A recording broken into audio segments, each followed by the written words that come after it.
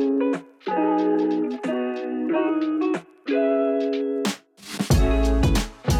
everyone, it's Jacob here. Welcome back to another episode of the Law of Code podcast. This is the show covering the legal side of crypto, NFTs, DAOs, and any other blockchain-related innovation. Anything mentioned in this episode by Jacob Robinson or his guests is not legal advice or investment advice. All opinions are Jacob's and his guests alone. Nothing discussed today should be relied upon for legal or investment decisions. This show is solely for information and entertainment purposes only. Jacob and his guests are not your lawyers, nor are they investment advisors. Please work directly with a lawyer or investment professional. Hello, everyone. Welcome back to the Law of Code podcast. I'm so excited to get into this second episode with Stephen Palley. He is a litigation partner and co-chair of Brown Rudnick's Digital Commerce Group. Stephen is a seasoned litigator with over 20 years of extensive courtroom experience. He has written extensively and been quoted widely on legal issues arising from the use of blockchain technology, with appearances in both print and television media. If you actually go on YouTube, you can find videos from years and years ago when he was speaking in Berlin and other places around the world to audiences that I'm sure were much smaller than they are today. Earlier this year, Brown Rudnick, the firm that Stephen is partner at, was selected to represent the official committee of unsecured creditors in the Chapter 11 case of BlockFi, and Stephen is also representing Zach XBT in a lawsuit. He previously joined the Law of Code podcast for episode 28, so if you don't have his background, I think that would be a great place to start to hear his thoughts on crypto regulation, his early career, and defining decentralization. So I'll link that in the show notes. Stephen, thank you so much for joining me again. Such a pleasure to be here. So what episode number is this? This is, I'm not sure what this will be when it comes out. It might be 110, I think. Oh my gosh. I mean, I just congratulations to you. And it's an absolute honor and privilege to be back. Well, thank you. Thank you. And the honor is all mine. I'm really looking forward to this. And in preparation, I was watching the Hot Topics in Blockchain Law discussion that you had from June 2023. It was a great discussion. But I love the analogy of the dumpster, and you've given it many times on Twitter, and people see you as speaking on dumpsters. But I think many people, it's lost on them the importance of this analogy and why you give this, because it really does a good job of framing how ridiculous some concepts could be when you use a tangible example. And in the case you gave, you discuss how the dumpster is placed on Veers Mill Road by an anonymous person with two holes in it. On one side, you can place one currency. On another side, you take out another currency. Is the dumpster subject to the jurisdiction of the court? And before we get into those specific questions, I'd love to just hear when the dumpster first came to your mind. Well, when I was an undergraduate studying Boccaccio, who was a progenitor of Chaucer, sort of in early English literature, there is a significant amount of attention to the concept of the dumpster. No, I'm just kidding. It's just, I thought it was funny, the notion of, leave me cash in a brown bag behind a dumpster. I don't know why I think it's funny, but I do. And I think I might have mentioned this in the last podcast. How did it come up? I'm kind of in some ways a frustrated poet. Now, not very good either. And I just sometimes say things on Twitter and don't realize that people are actually reading it. And I think the concept of leaving cash in a brown bag behind a dumpster, there's something about it that seemed funny to me and still does. See, the thing is, you realize as you get older too, and as you become a dad and you learn dad jokes, jokes get funnier the more you tell them, right? At least to me as a father. So there was no great deep reason why I picked the dumpster. I just thought it was funny. Well, I think it's good. And what adds to the humor is the different roads that the dumpster can be on. Right when people think they have you on Colesville, you switch it up on them. It goes to Veers Mill. Right? Yep. These are actually so I live in Montgomery County, Maryland, right outside of D.C. And these are roads in D.C. And Colesville Road it kind of goes from being sort of it's in Silver Springs, so it's sort of urban. And then it turns into sort of, it kind of reminds me some of the strip balls of my youth, where are the snows of yesteryear, where are the Applebee's of yesteryear. There's something about it that's kind of quintessentially American in a way. Veers Mill Road, on the other hand, very different vibe than Colesville Road. There used to be a mill too, I'm sure, back in the 19th century. So it is all to say that this dumpster can be a helpful analogy when thinking of something like a smart contract that is put out in the world. People can choose to interact with it. They can choose not to. Yeah. In the case of the dumpster, right, a lot of the questions have arisen in areas like tornado cash, right? Is the dumpster property? Who is responsible for the actions that happen when people interact with the dumpster? Is it the individual who put the dumpster there? Is it the dumpster manufacturer? Is it the builder of the road to the dumpster? How do you think, in light of this analogy, the correct regulation could look like? Have you thought about what actions should be regulated or where there should be some responsibility pinned to people involved in the dumpster? Well, I might have had a bet about whether I could work the term dumpster into that webinar, but actually, that aside, it does kind of work. It gets you thinking about that. So we don't know how it got there, but it's on someone's property. Does it suddenly become the landowner's property? Let's say it's not to pick on Applebee's, but let's say like a random dumpster is suddenly on Applebee's property and people are using it for, exchanging currency. Would they be responsible for that? Maybe, maybe not. Would they be, so there'd be questions about intent. If a municipality wanted to remove it, there are all sorts of ordinances or laws they could use. You might also be able to use something like if it just is suddenly there and it's not yours, maybe something like a common law nuisance theory might apply. As to a smart contract, I mean, the question there is, and this is, there's not a lot that happens in law that's new, right? We can always find precedents, but it is really interesting to think about the existence of a thing that's sitting on a distributed database for which nobody has control and which is massively distributed. There are thousands or tens of thousands of copies of it sitting in computers all around the world. Can you actually sanction a thing? How do you do that? Are you going to use some sort of in rem theory? The notion that that a smart contract is a person doesn't make any sense. And this is an area where I think we have to rethink maybe notions of what it means for something to be a thing subject to the jurisdiction of a court. I don't know if that wasn't really a satisfactory. I have to say, I listened to myself say that, and it doesn't feel satisfactory to me, right? Well, I'll ask a better question then, because I think it's a very broad question. Let's talk a bit more about the nuisance argument. And I thought that was really interesting because I had never heard anyone mention that when you discussed it in that space. So when you speak of in rem versus in persona, right, you would sanction what's actually occurring, right? And the public nuisance is interesting because typically in a tangible property, you would see the dumpster. The dumpster would be on the road, it would be in the way. Whereas a smart contract, there's a bit of a distinction there, right? Where you would go to it, but it wouldn't necessarily hold a specific place in the world, or would it? Oh, it's maybe it's everywhere.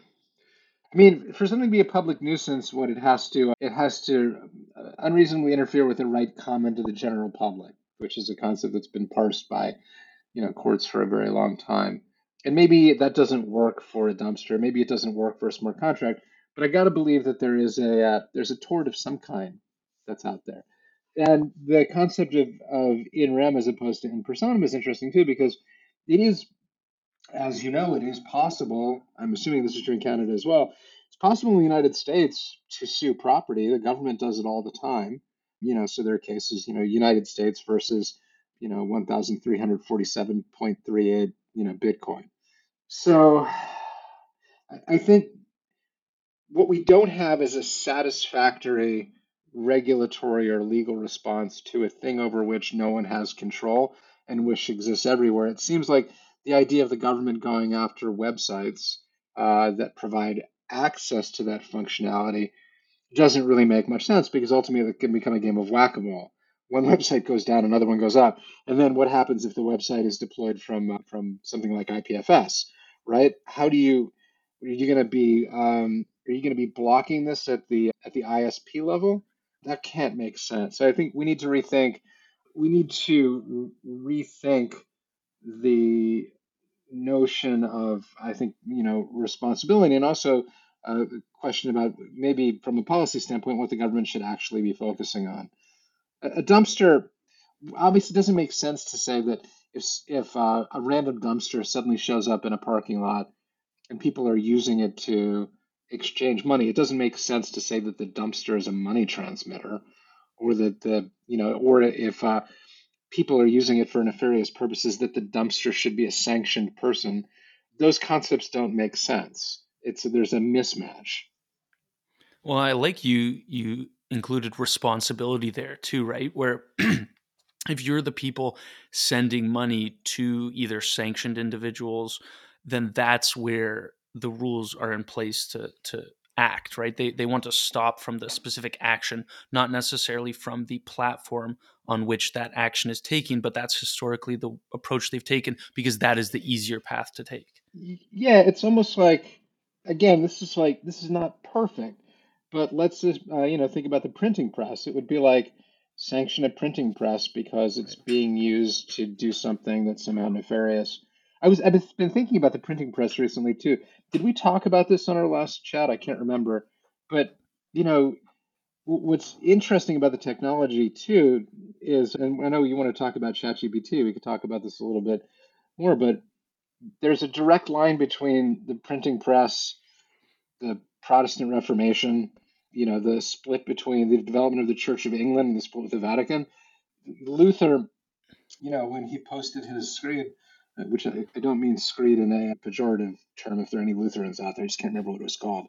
When he made that post on the door of the church, the reason that the Vatican wasn't able to shut him down like it would have been able to, a century ago if it had found out about it. And again, this is not, just to be clear, if anybody is listening to this, I'm not taking a side on this age old theological dispute.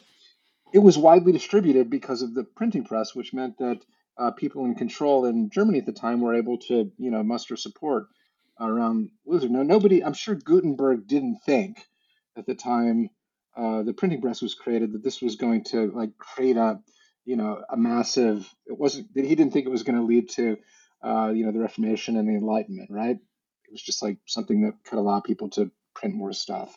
And I think that's, if someone at the time had limited the utility of that printing press and had imposed really onerous regulations on it, you know, history would have turned out differently, and you and I probably wouldn't exist, right? But I think, at least with respect to you, the world would be poorer for that. So I think we have to think about, maybe we need to think about something like smart contracts in that way. We need to think of it as like it's a widget, and what you should be controlling conduct of people who use the widget, but not the availability or use of the widget itself. That strikes me as like, let's set aside the legal arguments for a second, although we're lawyers from a policy standpoint. Does that really make sense? Is that really what we want to be doing? Do we want to be, preventing the Enlightenment? I don't. And I think we have to be more, yeah, we need to be more optimistic about our ability to use technology intelligently, I think. Anyway, go ahead. I'm sorry, I interrupted. No, no, no. I'm so glad you raised the point of the printing press because I think everyone harkens back to the internet and says what the internet did to information. That's what crypto will do and the blockchain will do to value, right? Disseminate it and give anyone the ability to contribute to it. It's a bit different, right? Yeah, it is. And look, I love crypto, and the first time I saw Bitcoin, it it made a profound impact, and it changed my life, professionally, personally. That's just a fact. I'm not being like, this is not rah rah cheerleading. I'm just recognizing that. But I think I see sort of emergent AI is more analogous to the creation of the internet or the printing press than crypto. Crypto is something that there's some interesting overlaps that we'll see, but I think from a sort of quantum leap standpoint, they'll have different impacts on sort of the future trajectory of humanity. Yeah, and crypto is interesting because you do have this ability to create scarcity in a manner that previously was not possible. And with scarcity, it's much easier for people to attribute value to those assets, whatever shape or form that they may be. Eh, Yeah, let's unpack that. Yeah. Let me turn it around on you. What, what do you mean by that? Like, I know what the words mean, but like practically, tangibly, what? What does that mean? I think the best example is when you think of something like the Mona Lisa. Anyone can print off a copy, anyone can paint a almost exact lookalike, but the original hanging in the Louvre is the most valuable one. All the other ones are relatively worthless comparatively, and that's because the original one more or less authenticated and is known to be that original, and thus we subjectively import value to that. And now if you take that principle and you apply it to other things, NFTs for example, you can see where all these things that we value, it's very subjective, and there's no reason in my mind why that exists in the physical world with tangible objects and it can't exist in the digital space. I So really, I mean, it's an interesting philosophical question. Let's say hypothetically, I'm not going to mention dumpsters again, but if we could create atomically at an atomic level, an identical Mona Lisa, you know, I guess people would still like the original more. I don't, the NFTs, like, I get it. I get the idea of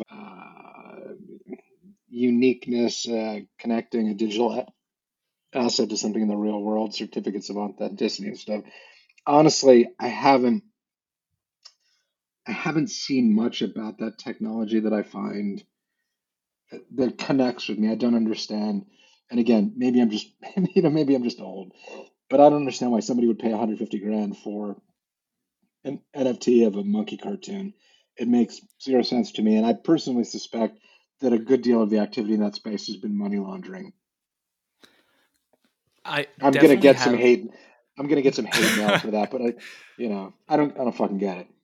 Yeah, no, and I'm not going to disagree with you on any of those points. I think the way I'm looking at it was, imagine, say they say they're going to burn the Mona Lisa, but then they're going to issue an NFT to represent the Mona Lisa going forward. Regardless of your thoughts on the art and whether that's a huge mistake or not, can you see that NFT of the Mona Lisa having value going forward and other people believing that it has value compared to any other NFT? Well, somebody once explained to me when I asked why a particular digital asset had gone up in value, he said, "It's simple, Steve. More buyers than sellers." Sure. Yeah. In a hypothetical or real world, could I see it going up in value? Yeah. I mean, the other word that I bandy about on Twitter quite a lot is the word dipshit. People are kind of dipshits, so I can imagine a world where people would be like, "Yeah, like I want a token that says that I I don't know what it is that they would own, but I'm sure the idea of a Mona Lisa token would be valuable to somebody. I don't know why, but you know, each to their own, right? No accounting for taste. Fair, fair. I And like I think I have a in one of the bookshelves behind me. I've got a couple binders full of baseball cards and a huge box of vintage comic books. I also I still print stuff out to mark it up. I use I'll mark things up on on my computer as well. But I like things that are tangible and that can be held and are physical. And I guess for some people the aesthetic is different. But I have on my wall I've got a beautiful copy of a Jackson Pollock print. And would it be nice to have the original? That's probably worth of that one, 25 million bucks, sure, but I'm perfectly happy with the copy. right. Yeah. It's an interesting area, and I think as more and more of our lives move to the digital space, having an ability to show off and prove that you are fit in a certain class based on Sure. the authentication of your NFT, will be interesting. Whether or not it should have value, I think that's a long conversation and a philosophical one, but it's something that is Sure. happening. So the other thing I wanted to talk to you about was licensing regimes. And we spoke quite a bit on that in the first conversation that we had on crypto and possibly licensing engineers and what that could look like. And when you think, just to talk on securities laws for a second in general, right? Those are about consumer protection, protections in the form of disclosures to investors through various categories of regulated documents, prospectuses, Sure. and then also protections that arise from licensing, which we call registration. You explained your opinion on licensing in the digital asset space, whether for developers, protocols, or other stakeholders. And then there was an article that was published in the MIT Technology Review in late 2022, where you were quoted answering the big question now is whether a DeFi front end should be required to get a license from the government. And we've spoken a little bit about this already, but your response I thought was apt. And it was, if I create a website and all it does is give people the ability to interact with software that somebody else created that exists on a global distributed database that they could interact with themselves already, how have I created a securities exchange? And I'd love if you could expand on that thought on why giving people a tool to make an exchange they were going to or could do either way is a bit different. Yes, I mean, I think you have to go back to, the 1930s and think about what an exchange. I mean, in the United States, securities exchanges are governed by the Securities Exchange Act. And at the time, exchanges were, physical places where people interacted and sold stuff. There were places where people met, and the sort of all the operative functionality was there. The intermediaries were there, or were nearby, or were connected in the physical, tangible world. You couldn't. You needed all of that. And here we have. There was nothing. There was nothing like a passive website that could provide access. I think we need to trying to take the World Wide Web and fit that functionality into a circa 1930s regulatory regime doesn't make sense.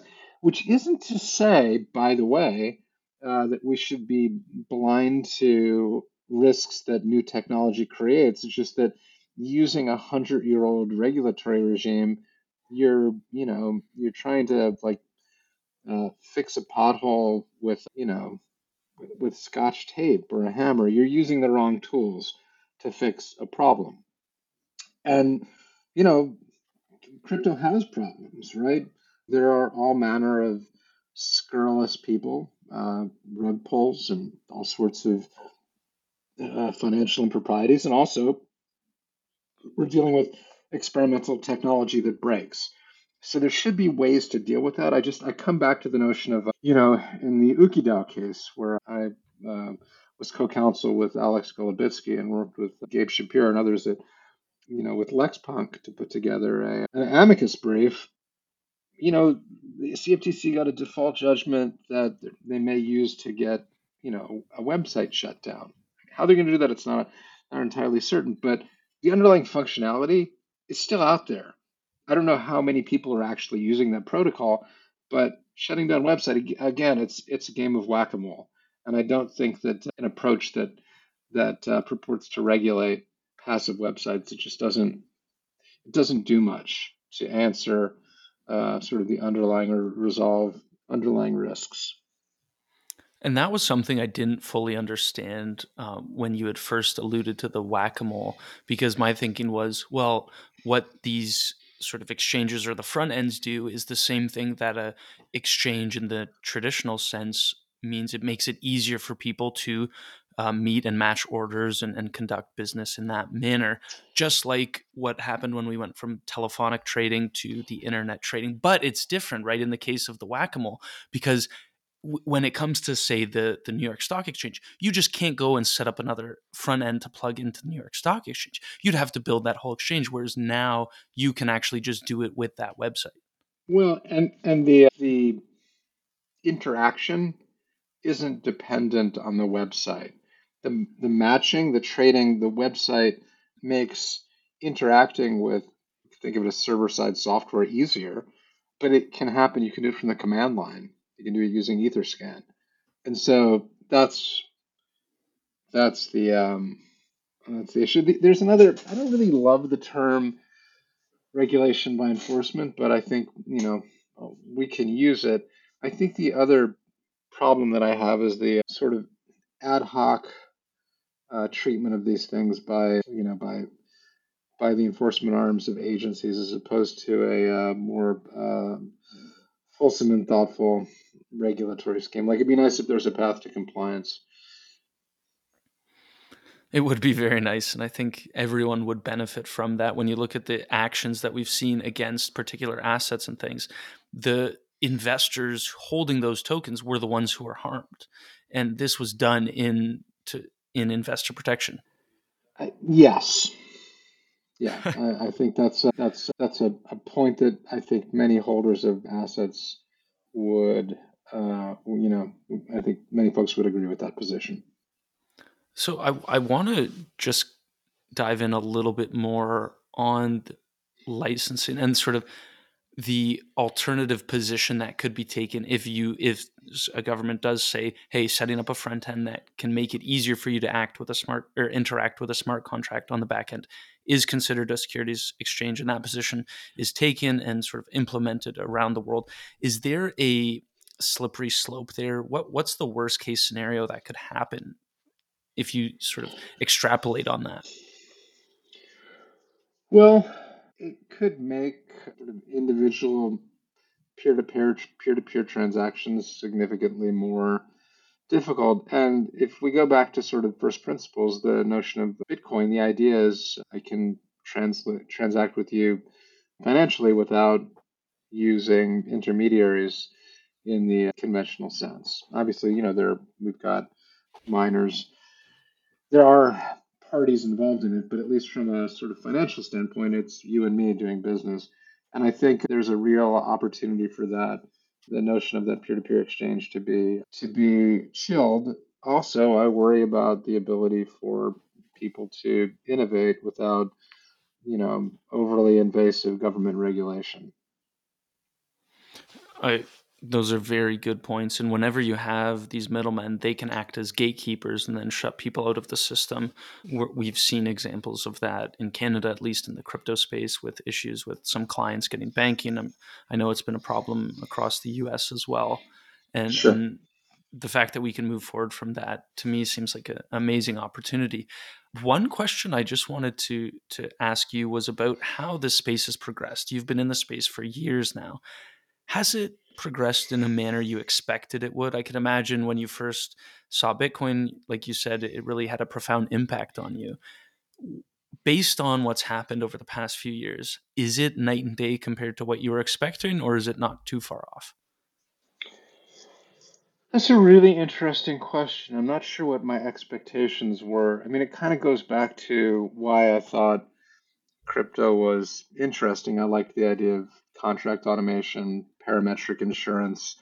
I was trying to build a dispute resolution platform and I didn't want to be a financial intermediary. What I haven't seen, part of it is what I'm interested in. I didn't start my life out as a securities lawyer or derivatives lawyer. I handle matters that touch on those areas of law. My core competency is someone who, deals with problems and disputes, and, you learn the areas of law that you need to learn. What I haven't seen as much of as I guess I had expected was product beyond trading stuff. And I'm not a trader and I never have been, which is why I still drive. I think I made this joke last time, a 2007 Kia Sedona. I'm sure my wife and my kids would be happier if I was a trader. I could have a nice cabin up in Canada and come visit you. But product that's really it. I honestly I think contract automation, smart contracts. There is a lot of really interesting work that can be done there. There's interesting work that can be done there in dispute resolution. I feel like people got, I don't know if distracted is the right word, but people got distracted by the lure of easy money, number go up. And it's not that I find money boring, but that just was never that interesting to me.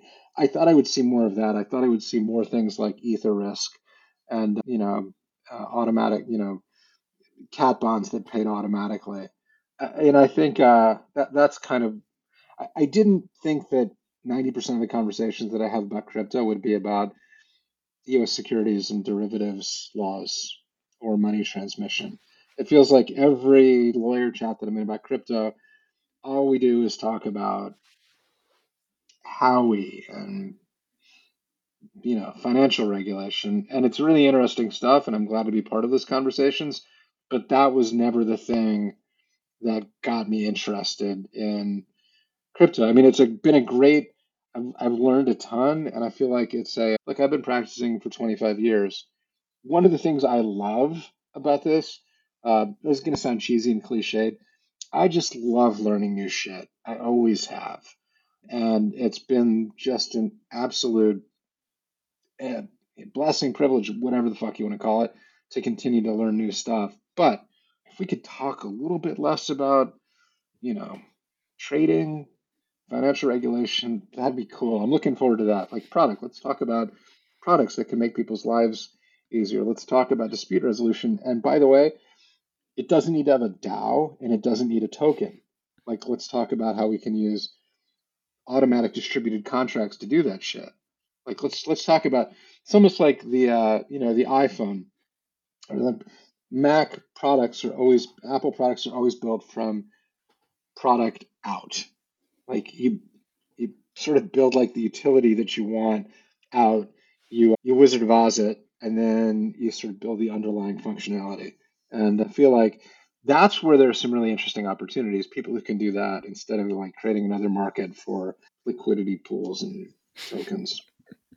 It's unbelievable how many projects need to have a token and need to launch that token in exchange for an investment.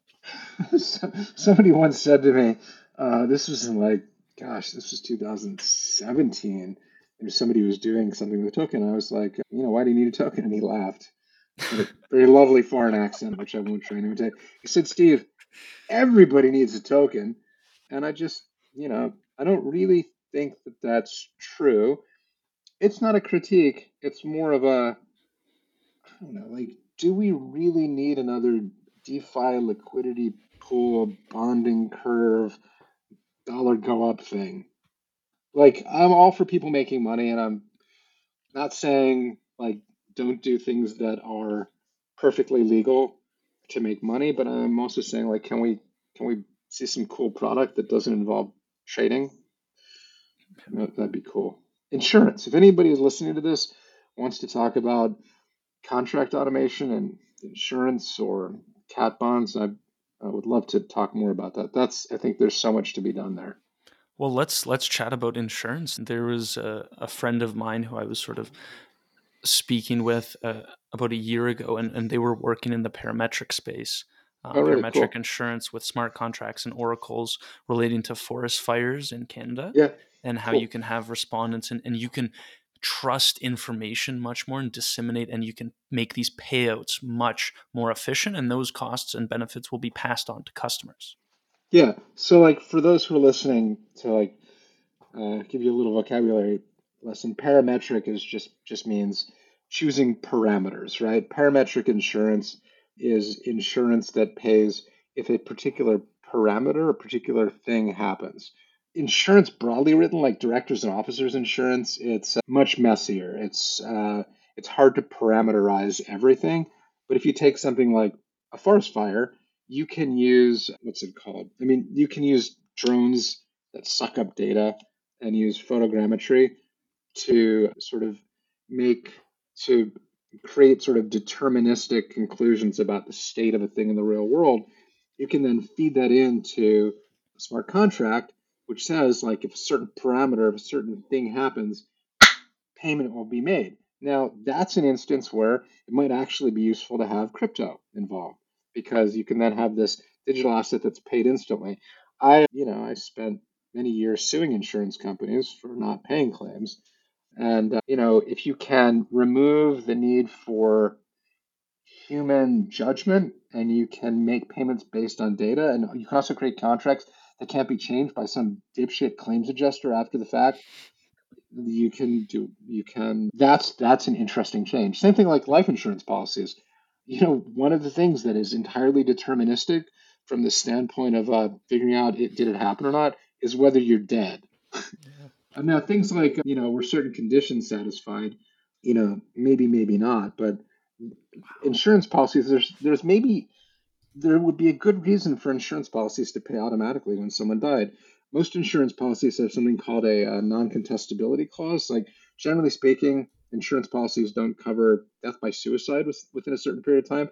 But in many states, if not most states in the United States, if the death happens after 2 years, or maybe it's after a year, depends on the state, that's not something that can be contested.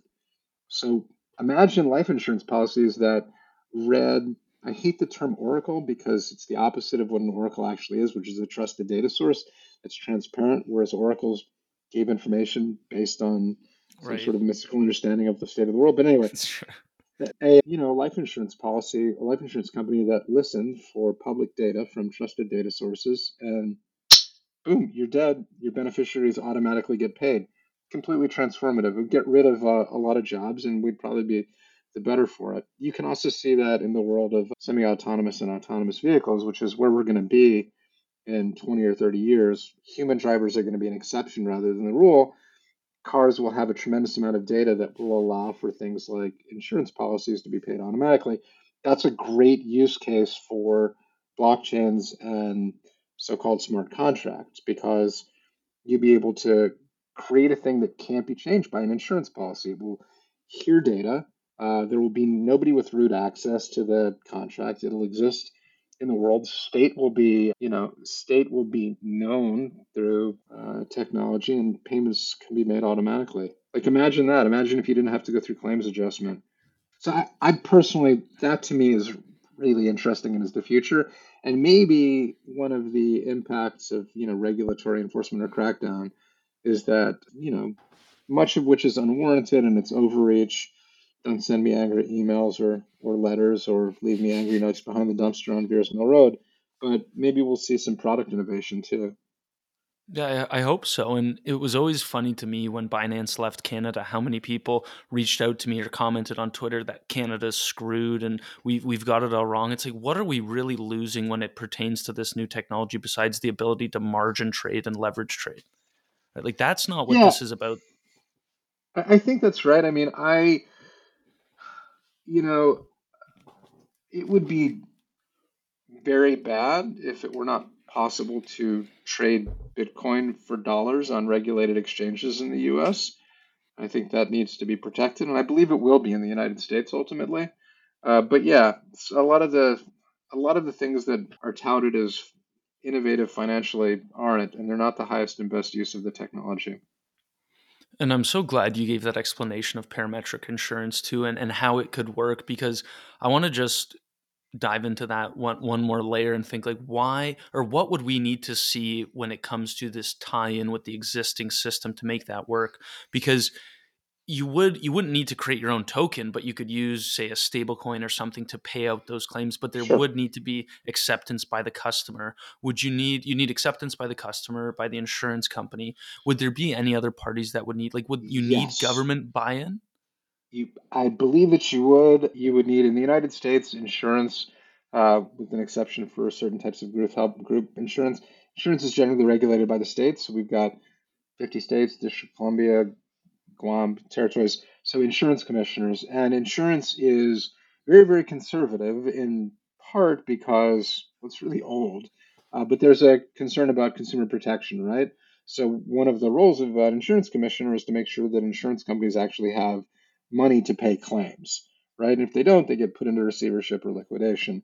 But I think there's an argument that I would make to an insurance commissioner, if the technology is well designed, that it's in the interest of consumers and consumer protection to have the ability to pay claims automatically. And then maybe some questions about the safety and security of sort of regulatory assets, but those are questions that I think can be answered.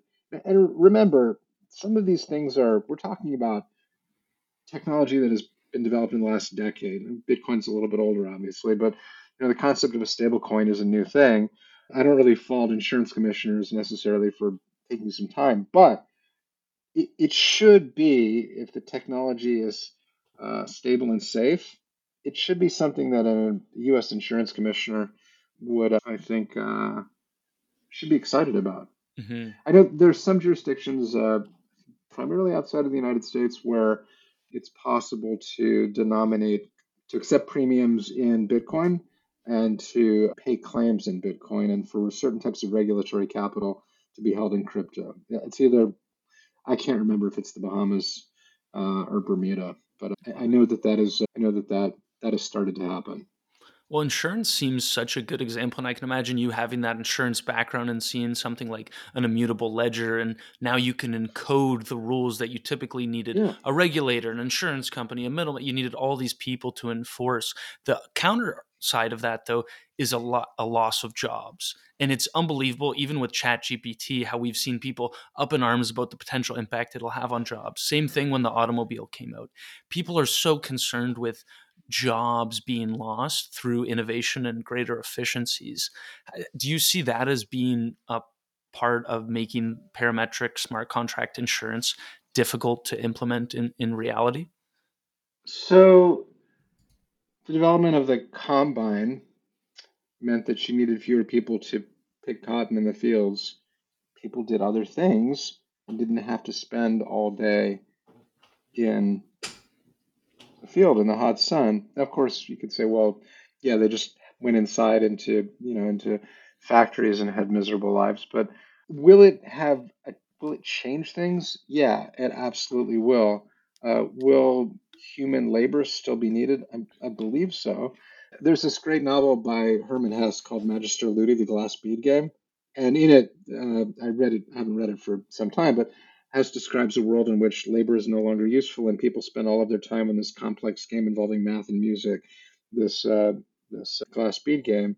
You know, if we could make labor, if we could reduce the labor requirements in the United States and everybody could eat and everybody could have a place to live and good health care, maybe that would then propel us to the stars. I mean, the question is not, and I don't think it's the fact that there's fear is totally understandable. And I can hear somebody saying, well, you're an old white dude with a beard and got a safe white collar job. That's a completely fair response.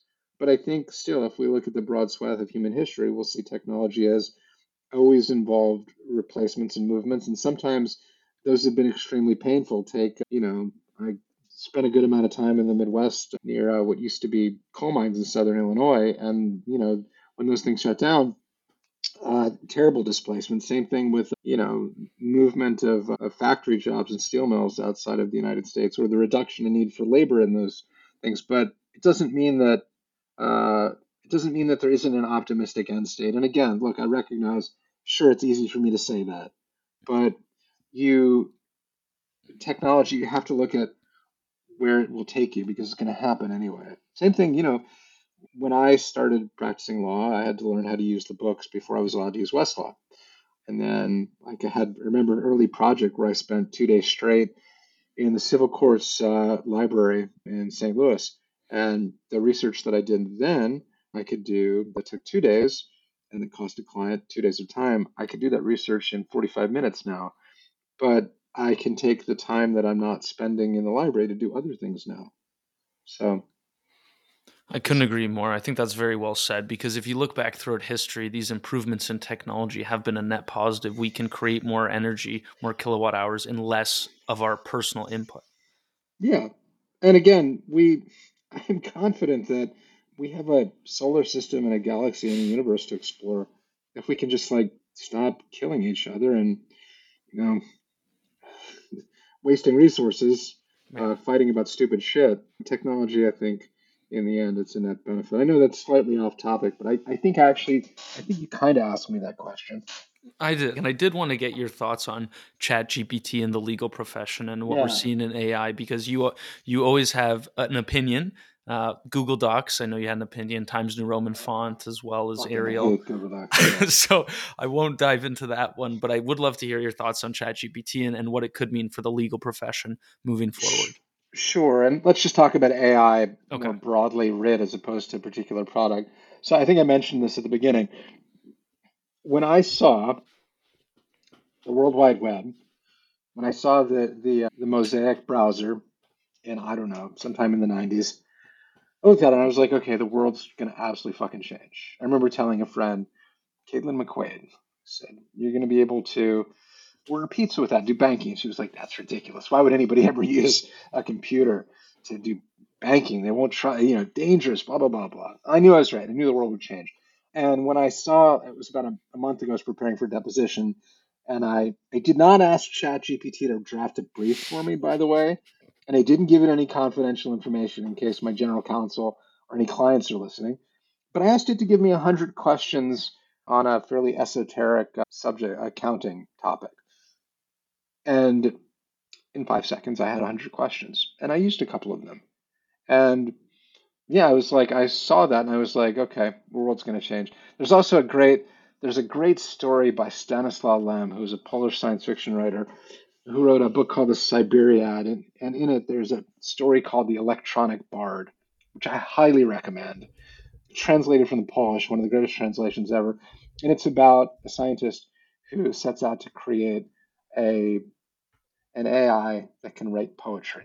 And we are living in a friggin' Stanislaw Lem short story right now. Absolutely will change the legal profession in a fundamental way. I think it will probably make us better lawyers. It's going to reduce the need for certain sorts of service professionals. But look, I mean, 15 years ago, 20 years ago, you needed teams of people to do certain types of discovery and document review that you don't now because you can use computer systems. But the amount of data we have now is also different than what we had then. But that changed law firms and it changed law firm profitability. It's beyond naive and absurd to think that the large language models and advances in AI won't do the same thing. I don't know what it's going to look like. My One of my working theories for a while is we would see maybe a trend towards deprofessionalization is the wrong word, but changing licensure requirements so that certain things that used to be lawyer could be paraprofessionals, and you'd see development in the United States and in Canada to having more of like a barrister model, where you have highly trained specialists, people who can go into court. I think in Japan it's called a bengoshi. But as long as there are human judges, you're going to need human lawyers to go into court. I mean, good luck calling ChatGPT at 3 in the morning when you're locked up in the Cass County Hoosgow. So, I saw there have been products where you can put a AirPod in and then ChatGPT will tell you what to say, well, or an AI. yeah. So as long as it doesn't give you the wrong case, I think what's useful though is look. I mean, the mistake that lawyer made in New York, the guy who had ChatGPT write a brief for him is it's the same thing if you have a junior associate write something for you. You should probably check the cases, make sure that it's right. It's also like there's a difference between saying, give me 50 questions on standard of care required for a cardiothoracic surgeon, you know, and saying, write me a Supreme Court brief. There are the the ability to ask the right question, create the prompt, still requires education. You can't. Westlaw is amazing, just phenomenal. Lexis too, by the way. But you got to know how to ask the question. And I think that's part of what AI actually, like, not to sidetrack too much, that's part of the benefit of a good liberal education, liberal arts education, frankly. It's also what you learn how to do in law school. You don't necessarily learn answers, you learn to spot issues and ask questions. And if ChatGPT or its ilk are, you know, tools that allow us to get faster, more nuanced responses to questions, they're still not going to ask the questions for us, right? That's It's a what lawyers will do. Yeah. That's a really interesting point, because one thing I've been toying with recently is the idea when you're in law school, you have the facts, but you don't know the law. When you're an attorney, you have the law, but you don't have the facts. And I find there's so many instances that you Yeah. see where the lawyer didn't ask all the questions they needed. They had to go back. They didn't get the facts. And to me, AI can play a huge role in helping stimulate the thinking process or bridging the gap. Yeah, totally. That's I think a really insightful point. You learn that, I mean, I learned that as a junior lawyer and mid-level and more senior lawyers, sometimes the hardest part in drafting a brief is not the law. It's figuring out what the facts are. I worked for a guy when I first moved to DC, a brilliant lawyer, a guy named Dave Decker. And I learned that watching David revise my briefs.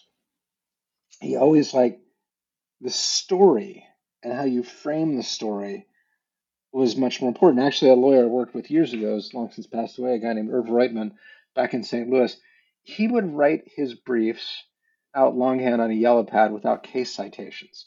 And then he'd give them to me and ask me to find the cases.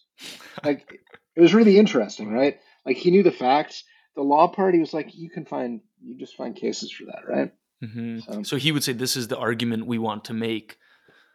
Yeah. He would he'd write out the facts, and there'd be like parentheticals, like citation here, and then he would write out the legal argument, and he'd say like, go fill in the citations, find me the cases.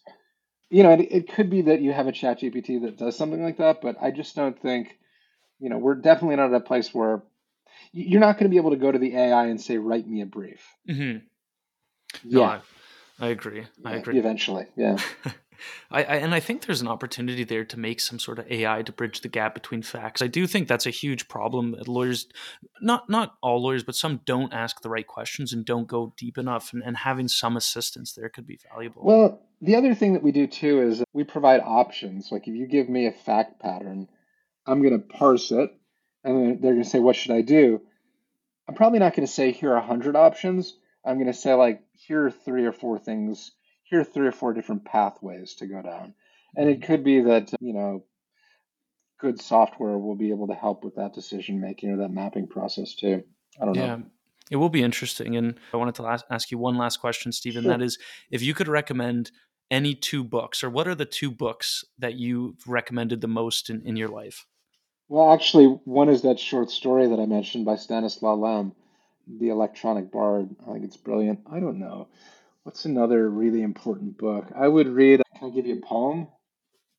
I would say Ecclesiastes, Robert Frost's The Mending Wall, Elizabeth Bishop's, what is that poem? The Art of Losing. That's a really good poem for a lawyer to read. Somebody, when I was starting out, I thanked him after I won a motion, my first motion, I thanked this lawyer who probably looked like I look now, had a great beard, and he looked at me and said, "You die 1,000 deaths up there, kid." That's a great poem. So I actually like, I'm a big poetry fan, but I would say, yeah, Ecclesiastes, Elizabeth Bishop, and Stanislaw Lem. You can't lose with any of those. Amazing. Well, thank you so much for joining me. I really enjoy our conversations. Maybe I'll turn this into All a Joe good. Rogan and we'll do 3 hours. But no, thank you, Stephen. I really enjoyed that. Thanks, man. That's always a pleasure.